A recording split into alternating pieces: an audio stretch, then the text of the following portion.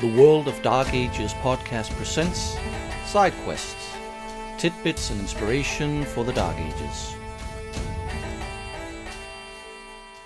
Greetings, dear listeners, and welcome to Side Quests. My name is Jacob. And I'm Peter. Peter, we have hit quite a milestone on our Facebook, haven't we? Yes, we did. We just hit our 200th and 201st member in the Facebook group. So that's really cool. So welcome to those two and to everyone else. Yes, that is pretty damn awesome. I'm hoping that everyone is a who's a member is also listening, but you never know. I think there's a way to set up so that I know how many people are listening to this podcast. But if there is, I haven't figured out how. So I'm just going to assuming that at least 200 people eventually listen to this podcast. Yes, and the podcast dog says hello as well. She's the one tap dancing in the background. Oh, yes, we have a third member and it's podcast dog. Yeah. All right, let's dive straight into this. If you're listening to this podcast, you probably know that it has been announced that the World of Darkness is coming to the screen. If you did not know this, well, it has been announced that the World of Darkness is coming to the screen. Yes, again, we'll get to that. So, we have gathered the information presented in the articles posted about it, and we're going to go through this info and talk about it, give our opinions and predictions, and then, because this is the World of Dark Ages podcast, we're going to talk about this in relation to the Dark Ages setting.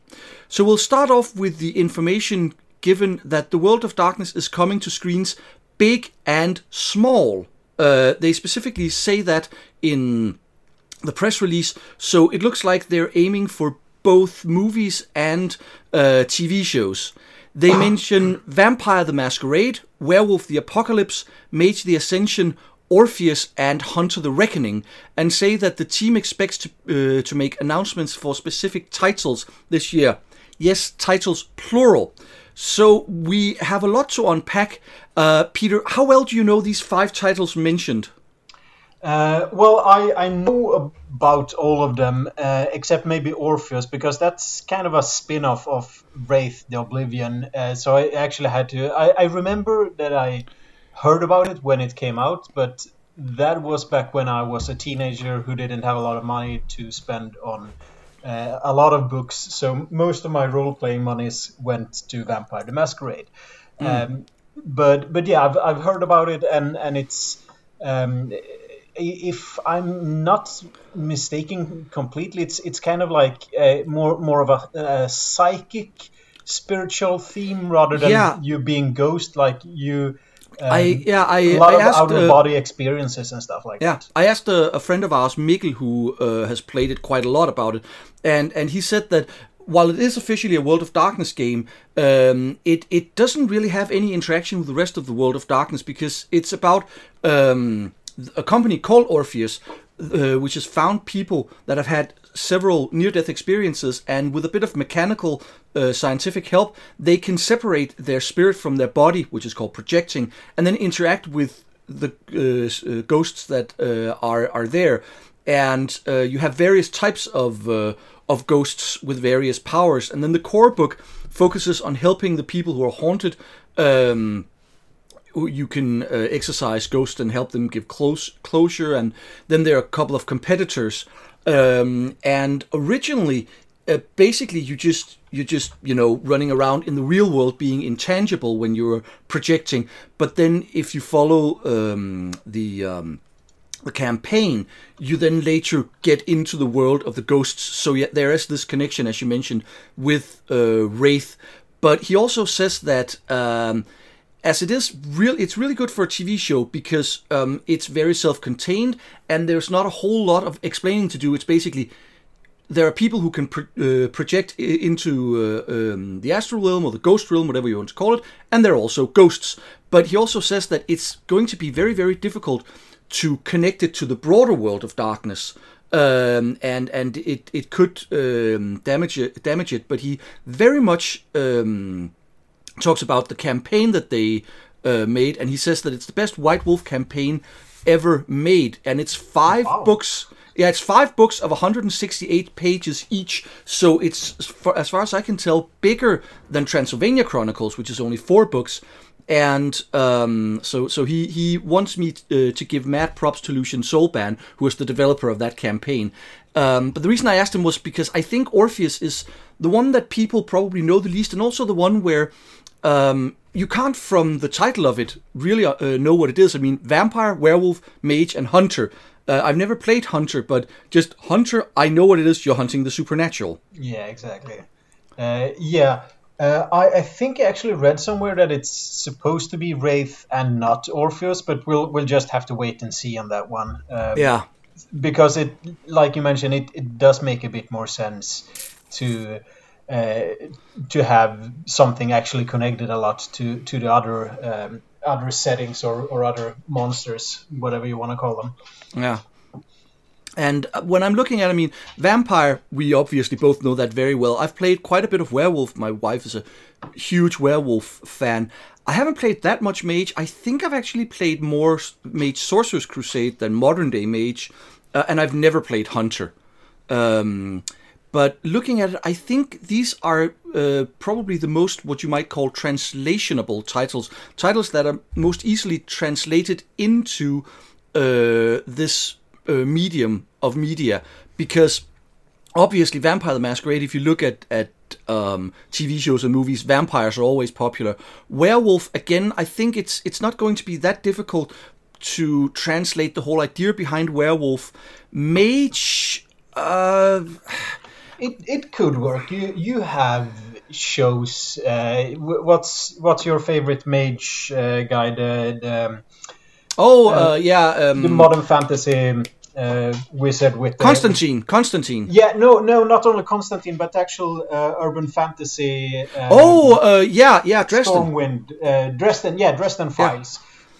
Which they also made into a TV show, if I'm not mistaken. So not a super good one, but it had potential. Yeah, but I'm guessing the problem with that show isn't the source material, but rather the fact that they didn't make a really good show out of it. It's the translation, yeah, exactly. Yeah, so you have all of these, like you mentioned, vampire and werewolves and ghosts and stuff that could all fit in the same setting. And if we take shows like Supernatural, for example, or Constantine, too bad they didn't make more seasons of that one, but you can obviously fit a lot of supernatural stuff into the same setting. Yeah, I think the problem with mage, or at least this might be my personal prejudices talking, but what I see as the problem for mage is the whole paradigm and philosophy behind it, because I think it's going to be difficult to interest a casual viewer, keep their interest if you delve too deeply into the whole perception is reality thing. I think it becomes extremely philosophical in a way that might actually drive away some people. But I would be interested to hear what our listeners think, if we have some listeners who are big mage fans, because I will admit I've never been the biggest fan of modern day mage. Historical mage settings more so, but modern day mage, I think I've never really gotten it. No, I haven't really played mage either, and as you say, it has some rather philosophical aspects of it that you say doesn't really translate too well. I do think that you could easily, now we're kind of getting into the stuff because it all depends on what they make of all of this. Oh yes, you could easily have a character such as Constantine or Harry Dresden, or I don't know, the Doctor, basically, who would fit into this World of Darkness setting, bigger narrative setting, who just shows up and like, oh look, he's one of those mages. But that kind of depends if they're making shows for each of the three, or sorry, what is it? Five main, main kind of settings, and then they have crossovers, or is it just gonna be one big? Because it all depends on how they do it, and I'm thinking that I don't know if a lot of people remember it. I'm guessing a lot of our listeners do, but Vampire and the World of Darkness was really huge back when it was at its biggest. You had tie-ins to basically everything. You had Kindred Embrace, which we'll talk about on later. You had music from the Succubus Club, which was basically a theme song for each of the... awesome album. Yeah, if you can find it, it's probably on Spotify. But if you can find it, it's a really good. It's basically a theme song for each of the 13 clans. And it's not on Spotify. I've checked. I own it, but I wanted to add it to a Spotify playlist, and it's not there. Yeah. So, but some of the theme songs are rather fitting, and it fits into the whole gothic theme of it. And then you have songs like Bloodsucker 2000, which is I think it's the Tzimisce song. I think so too. Yeah. Which and then you have one that is called Hemoglobin, which I think is for Asimite, which has the refrain Hemoglobin, suck you dry and lick you clean. And it's a very upbeat tempo. So some of them are more tongue-in-cheek than others. But you still had that one. WWE had a vampire-themed wrestler called the Gangrel. The Vampire the Masquerade and World of Darkness was huge in the kind of marketing department and what they could get away with. Which also shows that when Underworld, the movie about vampires fighting werewolves, they got sued by White Wolf, and if I remember correctly, they settled it out of court, which means that Sony was the one who made the movie, and if Sony settles out of court because they get sued for copyright infringement, they kind of realize that they would have lost if it went to court, because or at least the chances of losing were so big that they weren't going to risk it. Yeah, exactly. So the World of Darkness was a thing, and I'm thinking that it could probably be something like this again if they make these TV shows and movies and whatever, if they make them good, because that's going to be the problem in my opinion. Yeah, and if you look at, I mean, you said that it might be Wraith instead of Orpheus, but I'm thinking Orpheus, as our friend Mikkel mentioned, is so easily translatable to the screen, whereas Wraith, because it takes place, or at least some of it's going to take place in the Shadow World. I've never played Wraith. I've read it like once or twice, but there's this whole land of the living, and then there's this almost fantasy-like realm Land of the Dead, which might actually make it a bit more difficult to translate because you're dealing with a whole different world. And then we have Hunt of the Reckoning rather than Changeling, and I think because they're going with the old World of Darkness, Changeling the Dreaming is something I think is going to be very difficult to translate without people just thinking it's going to be silly.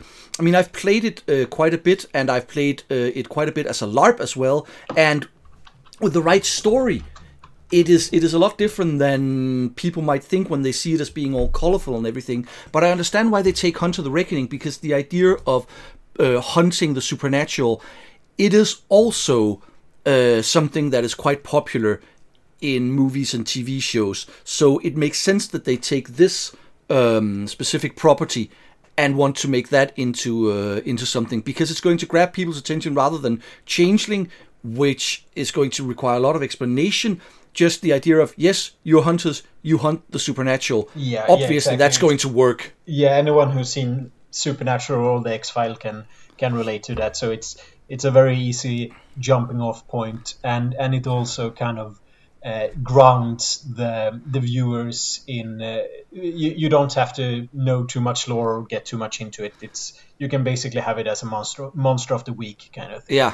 What do you think the setting, or what should they make in your opinion? Well, I mean, these are all good choices. I mean, ideally, there are some things I would like them to make, but at the same time, I understand that they're going to have to sell it, because even if they make the most perfect translation that will make every World of Darkness fan watch it, that's not enough eyes on the project. They will need to get non-World of Darkness fans to watch it as well in order to make it possible. And in order to do that, they're going to have to make some changes, because they're going to have to make it in a way that appeals to viewers who doesn't know role-playing games, who doesn't know the World of Darkness. And I'm actually okay with that. So I think that they've made some good choices in what they're going to adapt. And as I will get into later, especially when we talk about Kindred the Embraced, I actually have high hopes that they can make some good stuff out of this.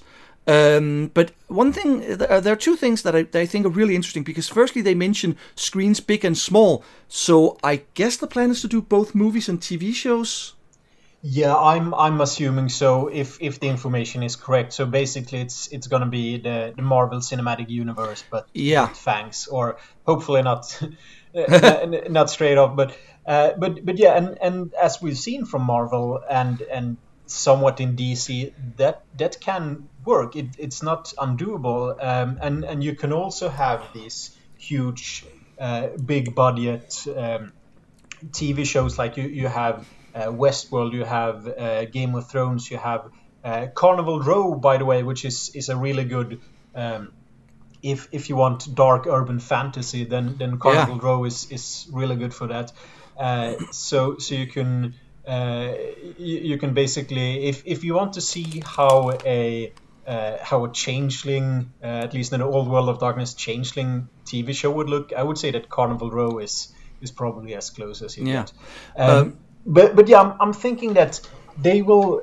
Let's say that they have a bunch of movies, and then they have connecting TV shows, one for each of these five settings.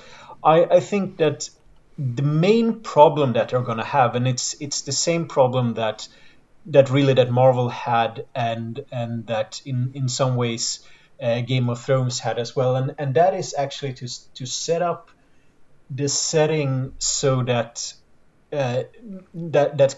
casual viewers actually figures it out, so that it's not too much of anything. It shouldn't be too little. It's like, when do we introduce stuff? Because if we take Game of Thrones, for example, it was right off the start. You kind of knew the level of how to put it, kind of like fantasy or supernatural, exactly. Like you have in the very first episode, and even in the prologue, if I'm not mistaken, you had the introductions of the Whites and the White Walkers, and then you start talking about dragons straight off the bat. So you can, and then later on in the first season, you also talk about magic. So you have these kind of like, okay, the three supernatural elements that we have it's probably going to be a bit of magics. We're going to have snow zombies, and we're going to have dragons. At the same time showing that there isn't a high level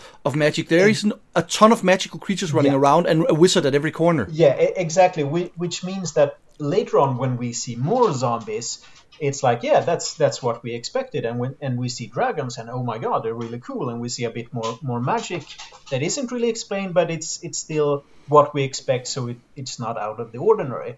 But if all of a sudden in season 3 they would have been attacked by orcs, then it would feel really strange, because there haven't been mentioning of orcs, there hasn't been mentioning of any other kind of fantasy. They do talk about the kind of supernatural like myths in the game, but they never really do anything about it. They mention Grumpkins, I think, is one of the things that they mention, which is kind of, again, it's a bit tongue-in-cheek, because, oh, you believe in dragons, do you believe in Grumpkins as well?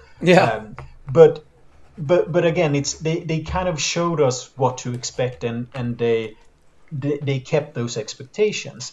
And I'm thinking that the main problem, if you have the World of Darkness, which has, in this case, 5 kind of main supernatural elements, you need to kind of establish that, so that it's at least not in the setting as surprise. Because if we have all these ancient vampires and ancient wizards or mages and ghosts or whatever, they would probably know about each other, at least on like a macro level, that the old vampires know about the old werewolves and so on and so on.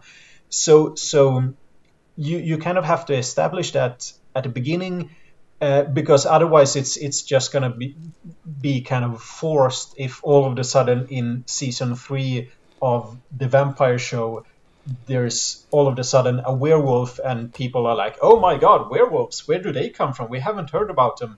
Yeah. But they should have been around for centuries. So I think that's one of the major obstacles that they're gonna have to overcome is to just introduce everything in a way that sets the mood and fits the setting, but it doesn't become just an X-Files or a Supernatural Monster of the Week kind of thing where everything is everywhere, because that's going to take away a lot of the mystery from everything.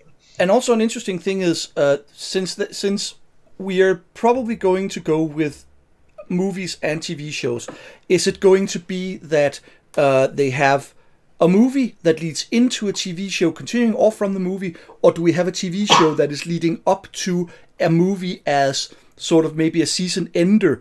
There are options there, and it also depends, because that's the second thing that I think is interesting. They say that they will be announcing specific titles, plural. So it seems it won't be one movie or TV show with everything mashed together, but several titles, which is obviously a really good thing, because if they want to mash everything together, it's going to be Avengers Endgame, but without all the setup, so you're not going to be able to understand anything. So either we have almost total... So I see three options, because either we have almost total separation, like between the Marvel movies and the original Netflix shows, where the events of one are only just alluded to in the others. Or we have more integration, where there might be some crossover. The movie/TV shows can take place in the same city or general area and affect each other quite a bit. And we can have characters crossing over, or we go full Marvel Netflix shows with an actual crossover, or and everything that entails. So, what would you prefer, and what do you think is most likely of these? I think that the most likely, because I think it's gonna work best from a strictly commercial point of view. I think something along the lines of the MCU is probably gonna be easiest to do in a way that is commercially viable. So you're going to have, or at least a bit of the mix of the last two things you said. So you're going to have these movies where you throw a lot of money and establish things and kind of like look nerds here, or rather look non-nerds. Look at the cool things we have, and you can splurge on the production value and stuff like that. And then you're going to have tie-ins. Like with WandaVision and the Falcon and the Winter Soldier and stuff like that. But since you're planning it like this from the start, you get the opportunity to do what WandaVision and Falcon and the Winter Soldier did, and that is that you can throw in these cameos from like the big players. For example, you have Colonel Rhodes in the first episode of the Falcon and the Winter Soldier just showing up out of nowhere. I wouldn't be surprised, like in later Marvel series, if you actually do see Spider-Man or like these big characters just making cameos, because never underestimate star power. Exactly. But you can do it a lot easier if you plan for it from the get-go. So that's kind of like the overarching idea that I think is probably a good idea for them. Yeah, and I'm thinking I would actually, I've mentioned a couple of times when we've looked at Dark Ages books that I prefer things to be separate, but in this case with this media, I wouldn't mind a crossover and people cropping up and it's showing that both vampire and werewolf and mages exist within the same continuity, just because not only do I want these to succeed, but also because in the realm of this being a story told rather than a game being played, I think it's going to work fine. And I mean, it's funny. I'm going to watch it no matter what, and I think the majority of World of Darkness fans are going to watch it no matter what to begin with, and then we'll see where it turns out. And then there are some people who would never watch it unless it was a perfect one-to-one translation, which it's never ever going to be. And we see that in the later seasons of Game of Thrones, for example. Yeah. All right, so the people actually producing this thing are Eric Heiserer and Christine Boyland. a married couple, and they have a production company called Hivemind. Now, it says that they are doing this in concert with Paradox Interactive, who holds the IP for the World of Darkness, and we'll get back to this later, but for now, let's look at these two people and their production company. So, Eric Heisserer is currently the showrunner, writer, and executive producer for Netflix Shadow and Bone series. He was also nominated for an Oscar for a screenplay for the movie Arrival, and Heisserer directed and wrote the Paul Walker feature Hours. His feature writing credits include Bird Box and Lights Out. Do you know any of these things? Yeah, I do know some of them. I haven't really watched too much of it.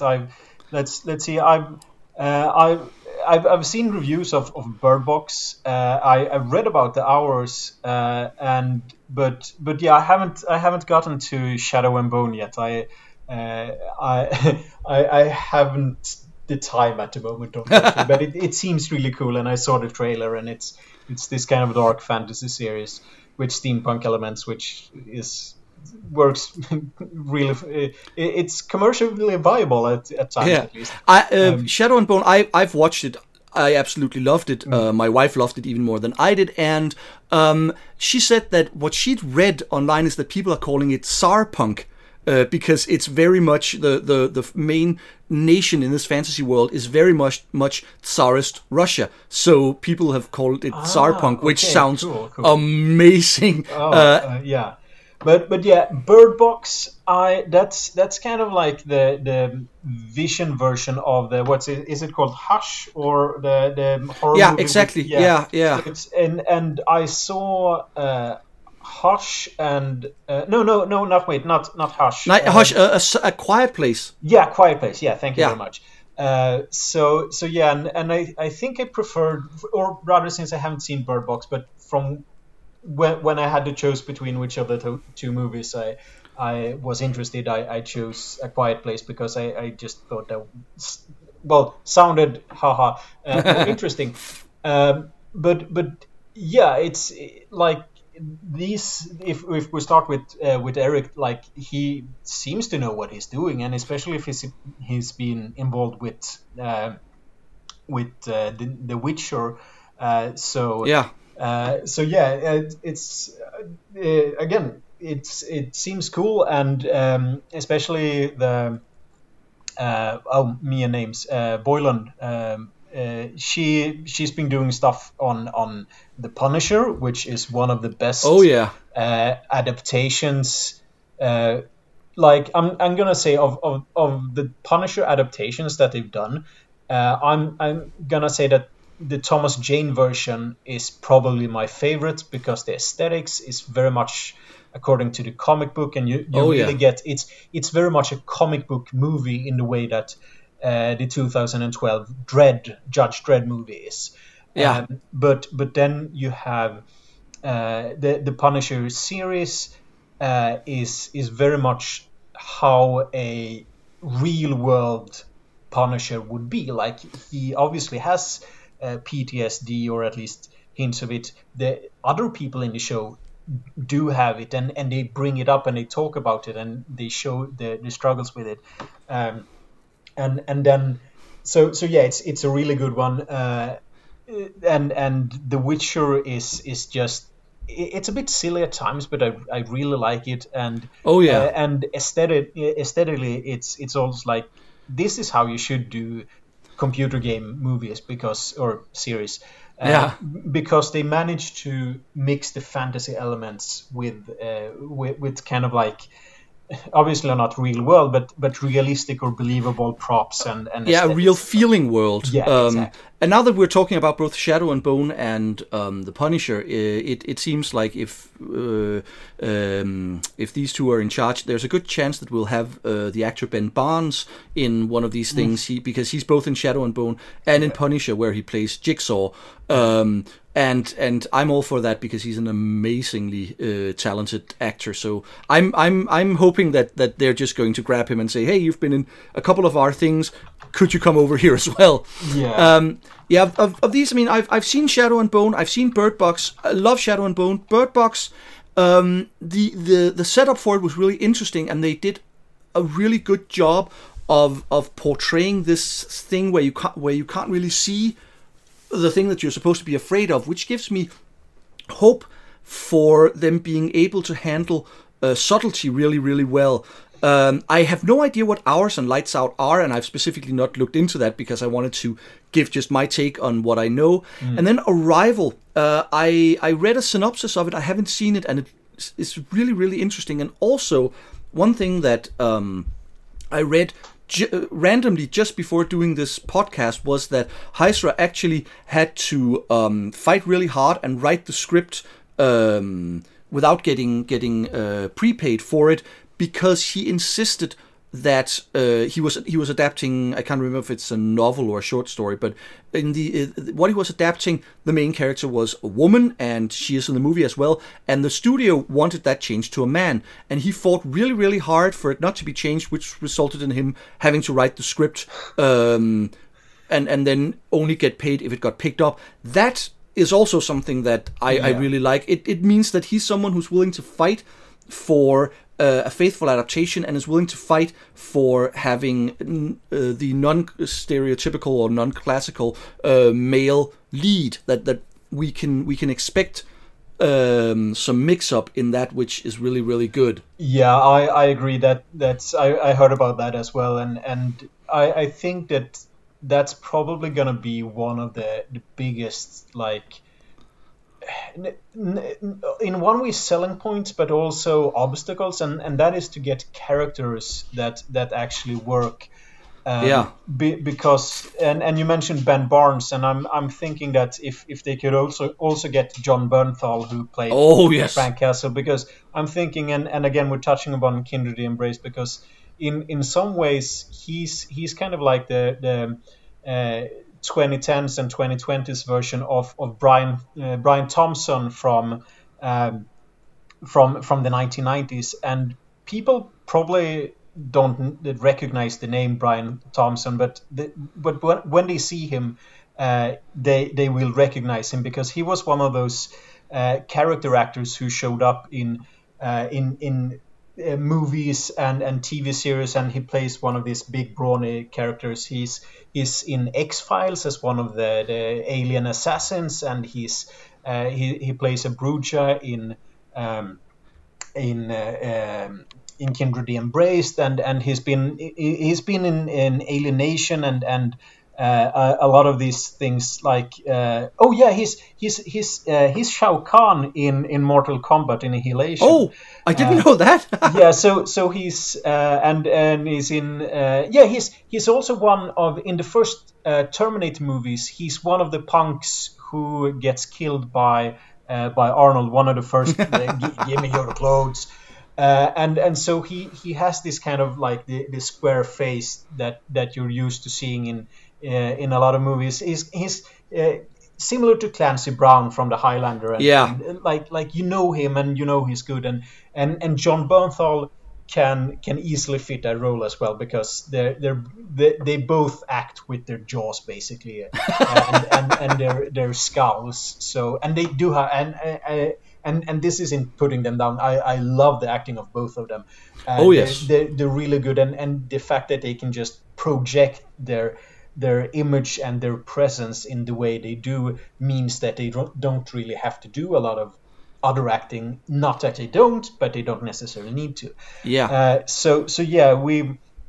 If we're moving into like the production side of things, we still have Christine Boylan. Because, because you already mentioned The Punisher, but she's also written for Cloak and Dagger, Constantine, and Leverage, and a lot more. And she was a supervising producer on ABC's Once Upon a Time and a co-producer on Castle. So obviously, The Punisher, we've already talked about that. Any of the other things ring a bell for you? Well, the obvious one is Castle, which with Nathan Fillion. So if I can see Nathan Fillion as perhaps not a vampire, but maybe as a mage or something, or as a hunter or something. So if we can get Nathan Fillion into this, I would. I wouldn't cry. I would. Well, I probably would, but from joy. I've recently been rewatching Castle because it's on Disney Plus. So my wife and I have been rewatching those, and it's kind of interesting because the first couple of seasons, it's, for those of you who don't know, there's a classic will they, won't they romance angle going with first they annoy each other and then will they get together. And up until the point where they get together, it's a really well written, really well done show, and then it just starts going downhill from there. So I'm hoping that it's not her fault that it started going downhill, because it's a really well done show up to that point. And the other ones that I've seen on this list, I'm also really happy with. Yeah, it's the problem with Castle as I seen it. I couldn't finish the whole series because there's just too many episodes, and I tried watching Supernatural to the end, and I haven't finished that either. So I think the problem with a lot of these shows is that they just go on for too long, and they don't have a finite ending, which in a way doesn't necessarily have to be a problem with a show as for example Vampire the Masquerade or something, because you can always switch out the characters and the main characters, and so you don't have to have the same old thing, or again you can switch focus to something completely different, for example. But yeah, there was some kind of fatigue basically in Castle. I completely agree with that. Yeah, so of these ones, I mean, The Punisher, we've talked about it. Cloak and Dagger, which is another Marvel. Is it DC? No, I think it's Marvel. I think it's Marvel, actually. Yeah, I haven't seen it. But without tying into the MCU. I tried watching it because I was a minor fan of Cloak and Dagger in the comic books. Didn't really grab me, but still very well produced. Constantine, too short-lived, but really well done. Yeah, amazingly well done. The actor who plays him is perfect for the role. Ryan, what's his name? Matt Ryan. Matt Ryan. Yeah. And then Leverage, I've never seen it, but I've heard a lot of good about it. It's That's sort of Nathan Fillion as well, isn't it? No, I'm not sure. No. I don't think so, but I'm not 100% sure. No, yeah. But I think it's sort of like a caper TV show where you have people who used to run cons and things like that. I'm confusing it with someone else. Yeah, it's not Nathan Fillion. But yeah. And then Once Upon a Time, my wife's watched it and really liked it. So this really gives hope again that Christine Boylan been involved in some really good things. And then we go on to the production, as you mentioned, with Hivemind. Yeah, well, we should mention that she's been involved, or is it both of them that's been involved in the sci-fi show The Expanse, which I've only seen like the half of the first season, but it's amazing. Because Hivemind, it's Hivemind because they're producing the Amazon Expanse. Expanse ran for, I think it's 2 seasons on Sci-Fi, and then they canceled it, and then Amazon picked it up, and then Hivemind took over. And they're doing a great job. I mean, I am a huge Expanse fan. The books are even better than the TV show, and the TV show is really good. With regards to The Witcher, it says Hivemind, from what I've read, it says the Hivemind is currently developing a spin-off anime and prequel for the live-action Witcher series at Netflix. And then other articles said that they were working on Witcher, specifically the main series. But when I did research for this, I couldn't find any mention of that. So I don't know if that's true, but just being involved with Witcher, I think we can agree that is an awesome franchise. They're doing a lot of it. So I don't know if I think like they mentioned that the spin-off anime and the prequel series are 2 different things. So I think that the prequel series are going to be live action as well. And if it's the same kind of people producing it, which it seems to be, so you have Todd of Todd's Workshop doing a lot of the production of that's right. props. So that's going to be it's been good so far, and it's going to be good for quite a while, I think.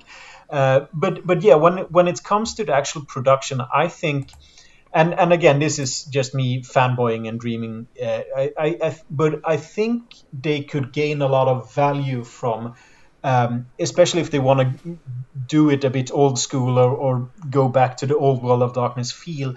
I think they should bring back a lot of the team that they had. So, for example, bringing Tim Bradstreet as a conceptual artist, because he's and he's done for everything, and he's one of the reasons why both the Punisher with Thomas Jane, it's basically his aesthetics with the long trench coats and everything throughout the movies, and like the end scene in season 2 of the Punisher with John Bernthal, which is just the Punisher ripping out or opening up his coat, and he's holding 2 assault rifles, just blasting, and then he started blasting away at just screaming at the camera, and that is on purpose done to emulate a one of Tim's pictures paintings. Also, they need to get Ron Spencer, who is the greatest werewolf artist ever. Get some of his stuff in there, because he is amazing. But like you mentioned, you say some of the old guard. I mean, Justin Akili was recently brought back to Vampire the Masquerade. Well, that too. But no, brought back to Vampire, and he's posted about this. So I mean, he's not super old school. You have to go if you want to go really old school, but still, I think he's been integral to creating the semi old school feel of Vampire. He's one of the, like, for the main most people. He's the second generation. Yeah, exactly. but most people who know about Vampire the Masquerade probably knows a lot of Justin stuff, because like you said, he was kind of essential for a lot of things going on. But yeah, so get Tim and Ron doing conceptual arts. It would be cool if they could at least do like I don't know if they can actually get the bands, but at least the music from the Succubus Club, just as background music in one of the scenes that they have. I mean, just playing one of the songs in the background. They could probably get at least a few of the bands to write new material for them. I'm thinking, I don't think Rogue would have any problem with the Crew Shadows having some of their music in the TV show, and I think their music would fit perfectly, not just for Vampire, but actually also for Mage and Orpheus. So let's cross our fingers that that the people doing it are going to be grabbing the Crew Shadows. Considering the rock opera comic book kind of project that Rogue and the Crew Shadows has been working on with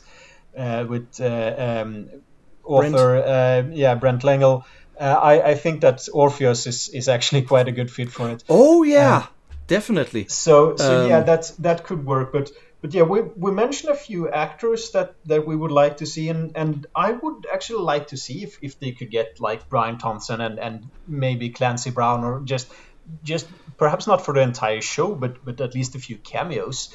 But are there any other actors that you would really like to see in this show? I mean, not that they're going to get him because he's tied up with Marvel, but Paul Bettany is one of my absolute favorite actors of all time. So I wouldn't mind them getting him. I'm not, I'm not the kind of person who's really good at doing the whole thinking about actors and stuff, because usually it's like they bring in some actors and I think that they are amazing in the roles. I'm generally quite happy with casting at the moment in the things that I watch.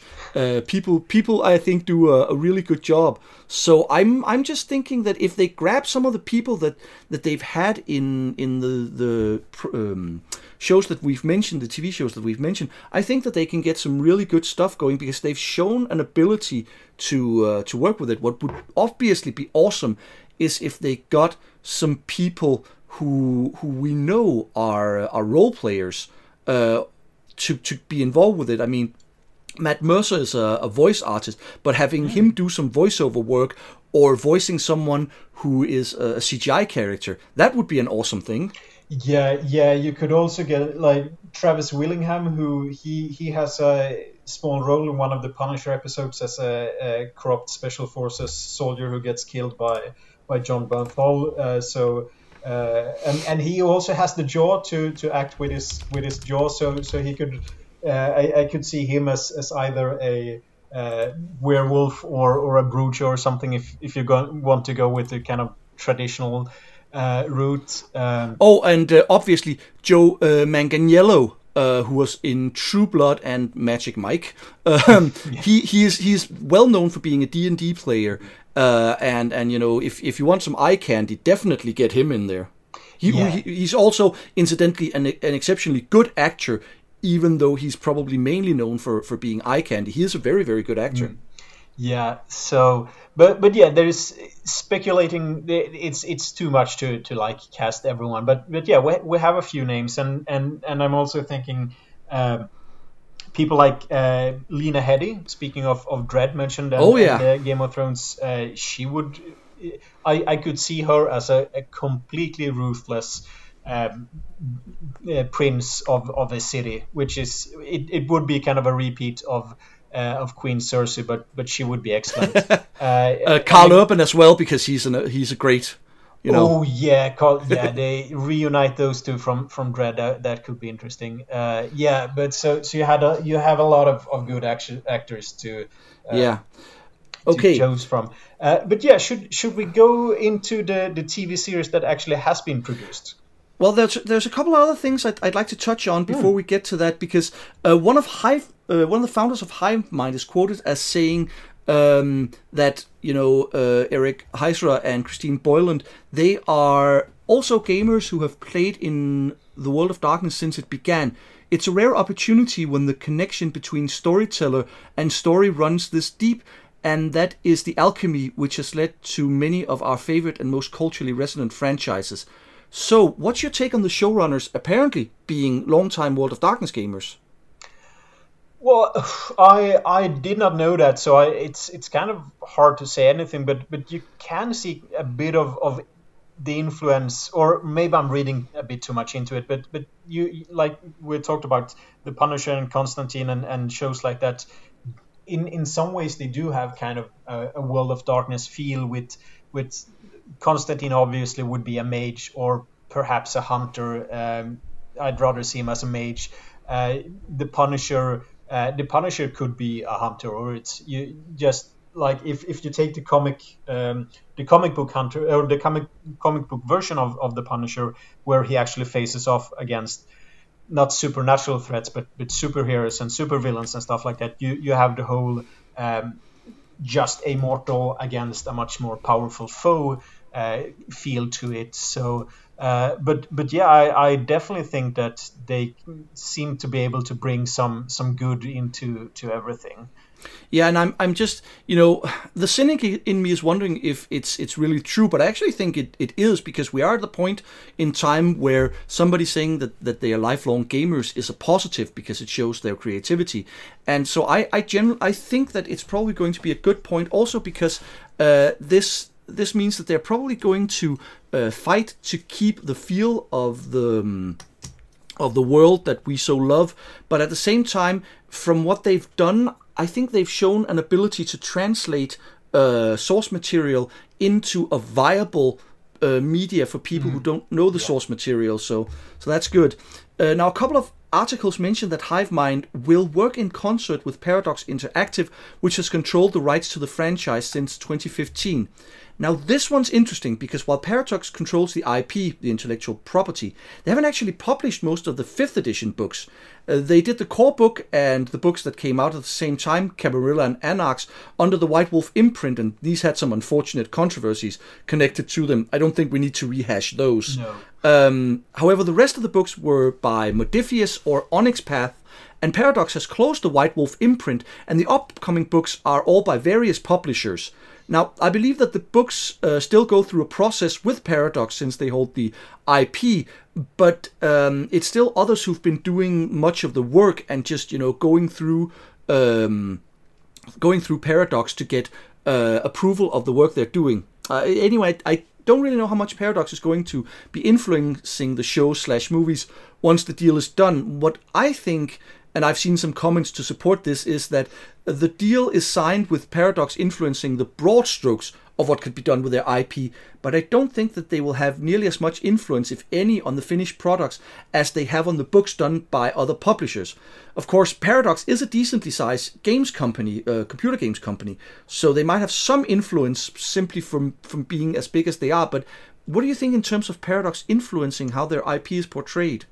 I don't know. It's a difficult question, but I think that either and again, this is just I'm just spitballing here, but I feel that one big problem, and you mentioned it kind of with Eric rewriting Heiser rewriting or not rewriting the script for Arrival to have a male protagonist, for example, like. If it's the old too many cooks spoil the broth, so I think that the best thing that Paradox and the producer of the show would do is probably to sit down beforehand and like, okay, this is what we want into the show, what do you want into the show, and how can we mix those two so that we get a good product. Because I think that, and I'm not saying that Paradox would do it, but I'm saying that they should, because if they go in during the process and say that no, you have to change this or you have to change that and we want it this way, then it could just be the end product isn't going to be as good as it could have been if they just decided beforehand to have trust in the producers and say that, okay, as long as you have these things and you do these things this way, go crazy, and as long as you can make us a lot of money, then just do whatever you want. These are the things that you have to do. These are the things that you cannot do. But except for that, go crazy. That's what I think as well. So the last thing before we move on to Kindred the Embraced, there are two quotes from the articles that I want to point out. One quote is, "Building a fan base through the inclusive representation of race, gender, creed, and sexuality." And the other one is, "The World of Darkness story universe is deliberately and unapologetically inclusive and diverse," says Boylan. "It has always made a point of including equal gendered characters, protagonists and antagonists of every race, and representation of all creeds, bringing a female and diverse audience to gaming like nothing prior. Its games and fandom are a place where women, POC, and the LGBTQI community feel welcome, and we are very proud to bring these stories to life. Now, we are both white, heterosexual, cisgender males, so I don't think we can really be the judges here. I will say that I noticed when the World of Darkness, especially Vampire, became very popular here in Denmark, it brought in a lot more women to gaming than other games had done. But I would really like to hear from any of our listeners who fall into the above-mentioned groups how much they agree with this statement. Yeah, and I think it's interesting that it's Boylan who makes the statement and not Heiser, but and again, like you mentioned, I can't really say if it's true or not from what I know of the kind of, how to say it, the Swedish role-playing community. It does hold some value to it, but I would say that it's even if it's not in practice, if you look at the actual people who play it, it's not that diverse. It at least invites that kind of diversity, and it allows for it, and it holds no bars for gender or creed or something. And we've seen this in the last few books that we looked on, like for example that you could have Viking Assamites, for example, or whatever, and so that there's nothing preventing all of this. But also, if you look at it, like you have, sure, some of them are quite stereotypical, like you have the lesbian assassin vampires with Lucita and Fatima, but at the same time, they're both POCs. You have Sasha Vikos, who is a gender or something. They literally ripped off their genitalia as a sign of protest and haven't apparently grown it back since the 1400s. So you have all these things, that fit into it. So you can have it's not going to be a stretch to have a Black Prince or a Latinx werewolf, for example, because it's already there. So it's not going to be anything stopping them. The fact that we as the gaming community perhaps isn't as good as we could be, that's on us. That's not on the medium. Yeah, there's a huge debate in Denmark that flares up again and again in the LARPing community about the fact that you have a Dark Elf LARP game going on in Denmark, where it's the Forgotten Realms version of Dark Elves, the Drow. So it's with black paint, where you have the debate where there are Danish LARPers of African extraction who are saying this is blackface, this makes us uncomfortable, where others are saying but we're not portraying anyone as black, we're specifically painting ourselves actual black, not what is called black, which is a brown color. And but then the others are saying but this still draws parallels to blackface, and in addition you're painting yourself dark skinned in order to portray a society that is specifically evil. So it becomes a whole debate. I believe that they are going to make these TV shows quite inclusive. At least, I very much hope they are. I believe they are. But once again, I would very much like to hear from any of our listeners who belong to the categories, if that's the way to put it, that they've mentioned. Do you think that White Wolf's games have been as inclusive as they say? And do you think that these TV shows are going to be as inclusive as they say? Because I certainly hope so. I'm just going to throw in my hat in the whole Drow thing, because I feel that the way the Drows has been portrayed in the especially the older editions of Dungeons and Dragons it has been problematic, and some of the ways that they're portrayed in, and I've only read about it on the Facebooks on the thing in Denmark, but I can see the problematics in it, and for me, like the solution is quite easy. Like, first of all, don't have them as actual black skinned, like make them dark blues or dark grays or something, because often it looks cooler as well. And don't make them inherently evil, because you're gonna have that almost subconscious connection between dark skinned people and evil, which isn't good. And if nothing else, like if people are uncomfortable because you wear something that reminds them of blackface, just change it enough so that you don't make them uncomfortable. It doesn't have to do with freedom of speech or anything like that I have seen people actually arguing about. It's just like, don't be an asshole. Change it. You can still play an evil Drow, but you don't have to be the stereotypical evil Drow. Yeah. So, all right. Enough about that. Yeah, so that's what the articles have to say, and obviously we can't talk about the World of Darkness on the screen without mentioning, as you have done, Kindred the Embraced, or Vampire 90210, as I like to call it. It was a TV show based off Vampire the Masquerade, and it ran for 8 episodes back in 1996. It was co-produced by Spelling Television, which was run by Aaron Spelling, the man responsible for Beverly Hills 90210 and also Melrose Place, which is not as well known as 90210, but would actually be a better parallel to Kindred the Embraced. It's just that not a lot of people know it. It was created by Mark Reinhagen, the creator of Vampire the Masquerade. He was actually one of the creators of the show. He got involved at a quite high level. And then someone named John Leakley. Before Kindred, he didn't do anything that I have any knowledge of, the closest being a producer and writer on Knight Rider 2010, which isn't something I've seen. And then apparently he'd written some episodes for Miami Vice. So, Peter, tell us about this TV show and whether or not it was really as bad as people say it is.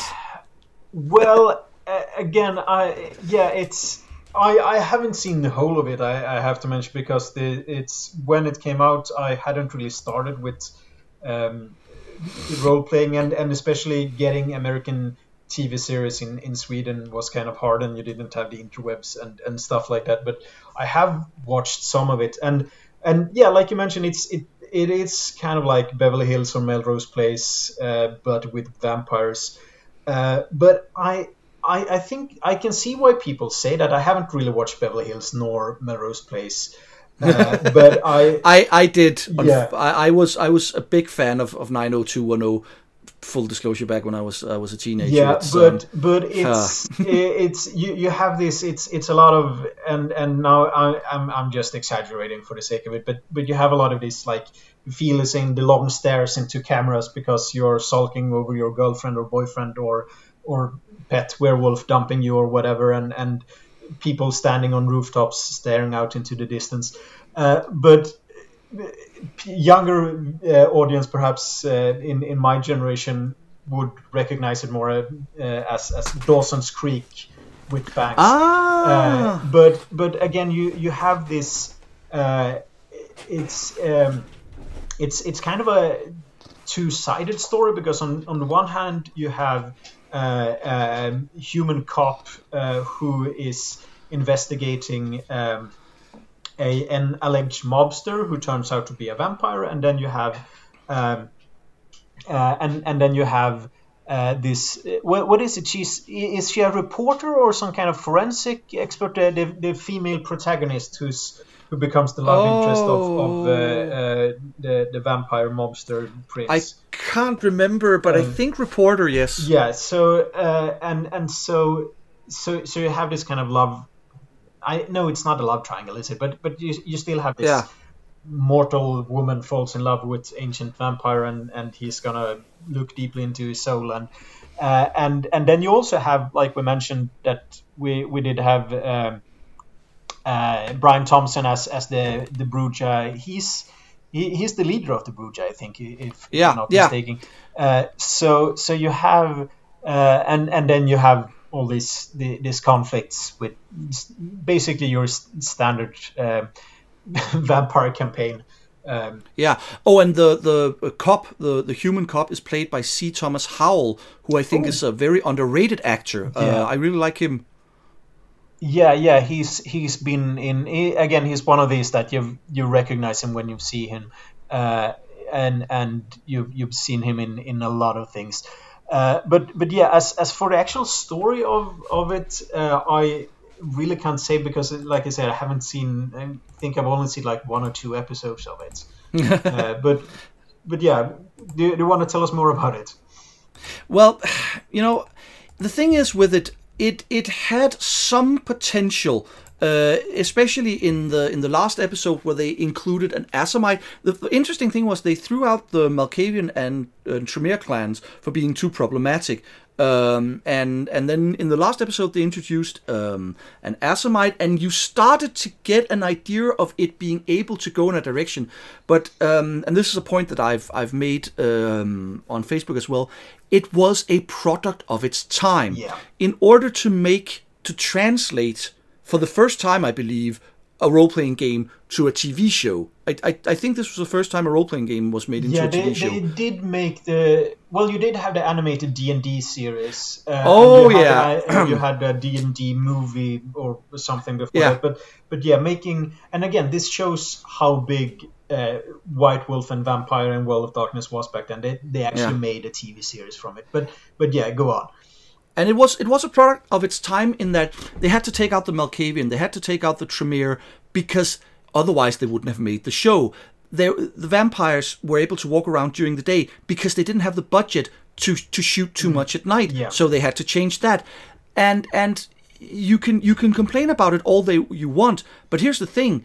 They were trying to make a TV show. In order to make a TV show, you have to get the people who have the money to agree to make it, and the people who had the money, they saw what was profitable at the time, and what was profitable at the time was Beverly Hills 90210, Melrose Place, that sort of thing. Yeah. So in order to get the show made, they had to make these changes. And if you look at what would be a product of our time, where TV shows can have big budgets, where people are okay with a more faithful translation, where people are okay with learning more about the mythology of the show they're watching.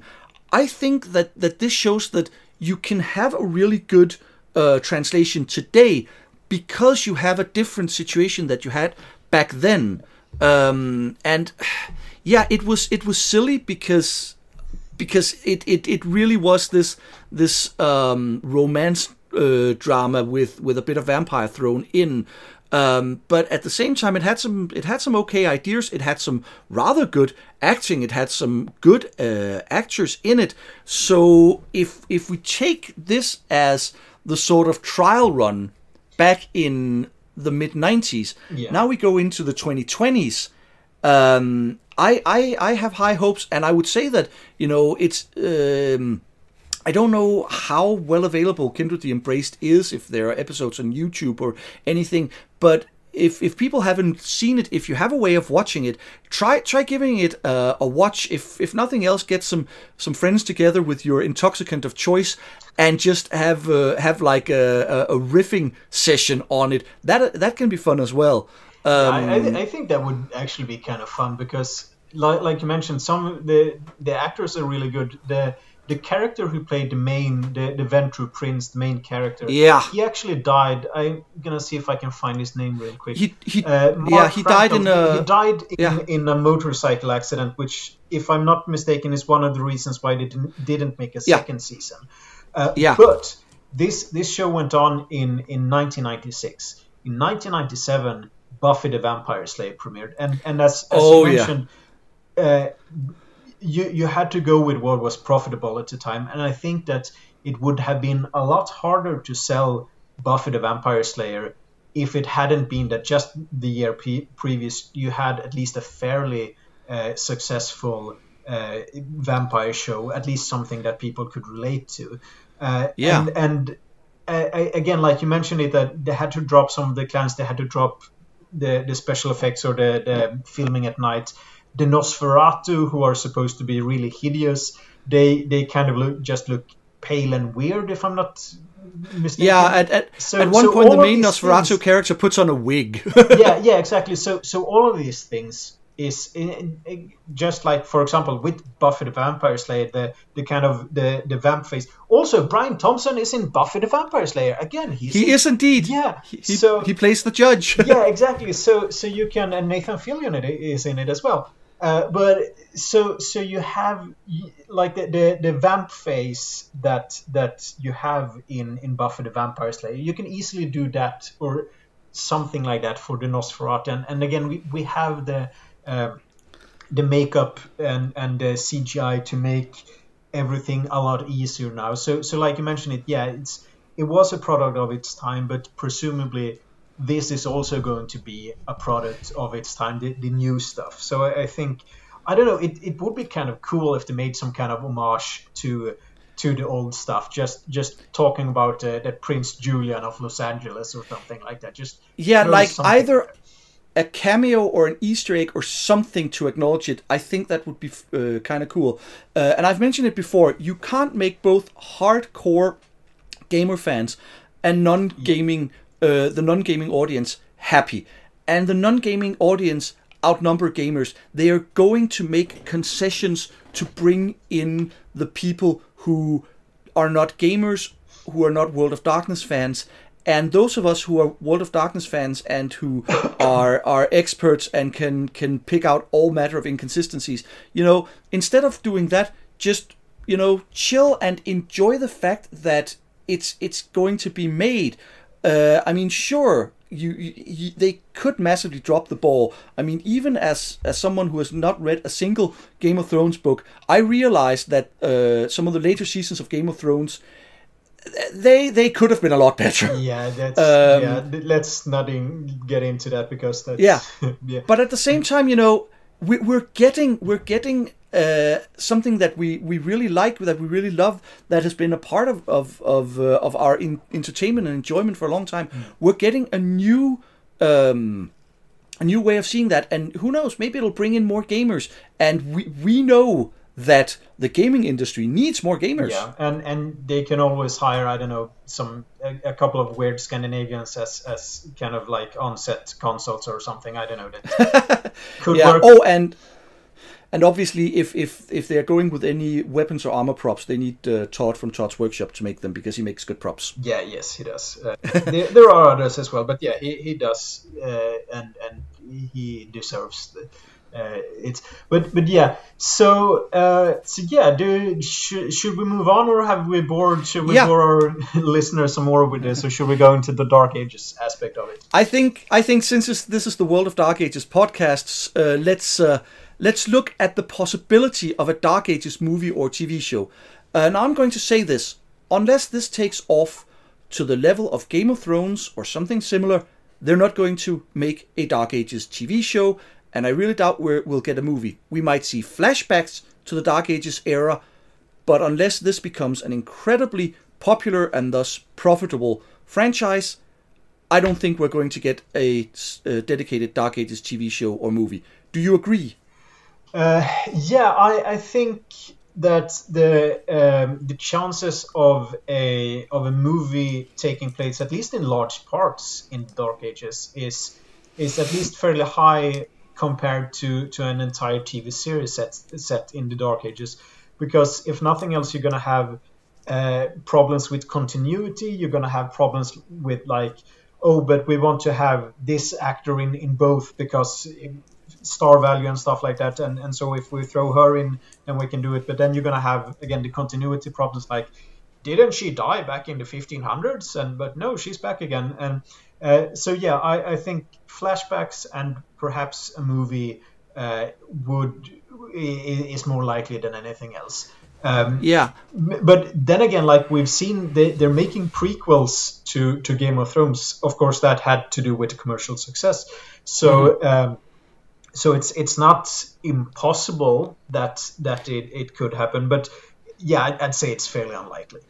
Yeah, and the reason I say this is because, once again, we come back to appealing to a wider audience. And if you look at what's going on, fantasy based on the Middle Ages appeals more than actual historical stuff. And this is not fantasy. Obviously, you have vampires and stuff like that. But when I say fantasy, I'm thinking things like Game of Thrones, for example. And if you look at it, we're in really a renaissance of TV shows, especially with streaming services doing their own. And if I think successful TV shows set in the Middle Ages that isn't fantasy but might involve supernatural elements, the only thing I can think of is Nightfall. I can't think of anything else that takes place in the Middle Ages. You have things like Vikings and The Last Kingdom, but that just shows you that the Viking Age sells better. Is there supernatural stuff in Nightfall? I haven't seen that actually. No, there's this whole conspiracy thing that's going on. Okay. Well, which may or may not be supernatural, but you involve something that didn't really exist in our Dark Ages as we are aware of it. So I can't think of anything other than Nightfall. You can go back to Vikings and The Last Kingdom. HBO's Rome series was quite popular. I know there's at least one popular series taking place in ancient Greek, if I recall correctly. And if you move up in time... Oh, sorry, do you know which one? I can't remember. Well, you do have Xena the Warrior Princess, but I don't think that's the one you're... Spartacus, Blood and Sand. Spartacus, no, sorry, that's Roman as well. Yeah, I was. But there's also one in Greece. There's also one in Greece that I can't remember. If you move... Yeah, don't know. I think it's... No. If you move up in time, you hit something like the Renaissance, and later, once again, things start to become popular. During the Age of Sail, you have Black Sails, which is quite a fun show. You have Shadow and Bone that we've mentioned, which takes place in a version of the early 1800s or something like that. But the thing is, with the Middle Ages, you don't really have anything, and I think. Well, I'm gonna throw one in there. Actually, it's quite an old one, but it's the old Robin of Sherwood from the 1980s. Oh yes, John Connery's son. Is it James or John Connery in it?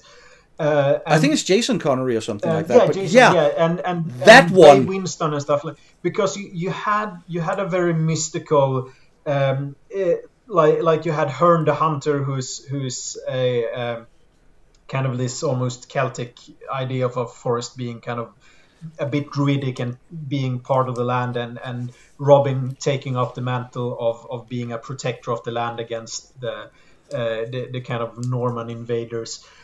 So I would say that one, and I really like that one as well. But yeah, I can't recommend it enough. It is an amazing show. And if you took that and made it big budget and used that aesthetics to make a Dark Ages show, I think that would be awesome. But the thing is, when we really don't have that much. We do have, again, with the 1700s, you have the movie Brotherhood of the Wolf, which is kind of supernatural and stuff like that. Yeah. But yeah, I agree that there isn't.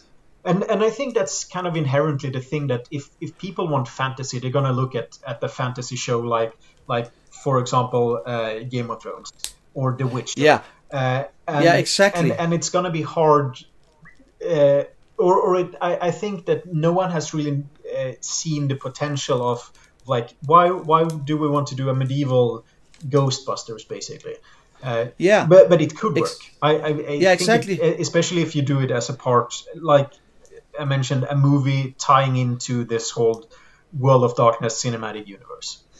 And the thing is, like, if they do it, my biggest worry is that they're going to do a sort of medieval times version of the Middle Ages, because they're not going to hire the two of us to sit there and having me say, no, you can't have long swords and plate armor because that wasn't around back then. No, the tournament that you want, that wouldn't happen at that point, or you sitting there pointing out that no, the clothing that you're putting them in, that's actually 200 years too early for that kind of clothing, because people have. And we've touched upon this so many times when we talk about the Dark Ages books. People have a very, very ingrained idea of what the Middle Ages were. And it's a mix of everything from the early 13th century all the way up to the late 15th century. And I mean, they could do that. But if they do that, I will watch it, but I will complain endlessly. Yeah, exactly. But I don't think it's impossible to do. At least let's say if we stick to a single movie, because I don't think it's gonna be that impossible to do, because we've had some really good historical movies from about the setting. And I'm thinking of Outlaw King with Chris Pine and In the Name of the Rose. Also In the Name a of really Rose, good exactly. one. And that's also quite an old one, so it's not like you have to do something new to have, but that's also like, if we're going into the whole how would I make things like this, I would definitely look at the aesthetics of Outlaw King, and of course you don't have to set it in the time that Dark Ages takes place. You can move it up or switch it around a bit if you really want it. But I mean, if they've already established the Anarch Revolt and the Convention of Thorns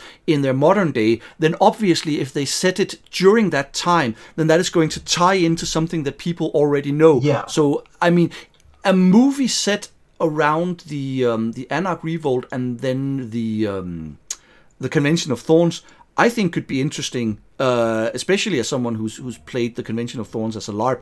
I think there could be a lot of interesting stuff going on there. Yeah, probably. You at least they know where to which castle to film it in. But yeah, again, you do have you do have the potential, because there is enough historical movies that are actually decently or sufficiently historically accurate when it comes to clothes and stuff like that it would satisfy us basically. But there are still so many ways that you can get a good aesthetics, but still keep the kind of like the dark and gritty and the darkness of the World of Darkness. And again, I'm gonna move back to Dredd, because the 2012 Dredd movie has what I like about it is that it has a very dark and kind of brooding and dreadful atmosphere to it, because it is very cramped, and it's like the buildings are huge and overbearing. Each city block is basically a city of its own, so it's kind of cramped and feel it has in some ways it has a kind of World of Darkness feel to it. But at the same time, the color palette that you look, it's in some ways it's very subdued, but you still have like the the yellows and some greens and blues, and especially reds, since there's a lot of blood in it, which you need in a vampire movie as well. but you still have this, even though it's not a very bright movie, you still have colors showing through. And of course, in some ways, like the use of like fires burning or smoke and stuff like that, they still have colored smoke in the case, because Dredd throws smoke grenades. I think they're supposed to be tear gas as well. Who cares?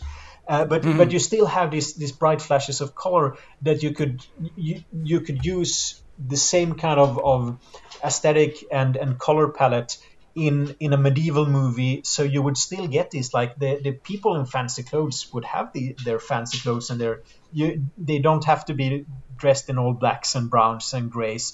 You could have colors showing through, even though the overall look of the film is very gothic and dark. Yeah. Okay, so let's end our discussion with this. If they did a Dark Ages movie or TV show, number one, where do you think they would set it? And number two, where would you set it? Yeah, well, I think it kind of depends. I think they would probably set it in Western Europe, and that is some place around the Holy Roman Empire, France, or England is probably the most likely, because then you can have English speaking actors, and you could probably do some kind of silly time with Robin Hood if they wanted to do that, or but I'd say that it would also kind of depend on where they set the modern setting, because you do want some kind of tie-in. But Western Europe is probably my best bet, and it's probably going to be somewhere around 12 to 1300s.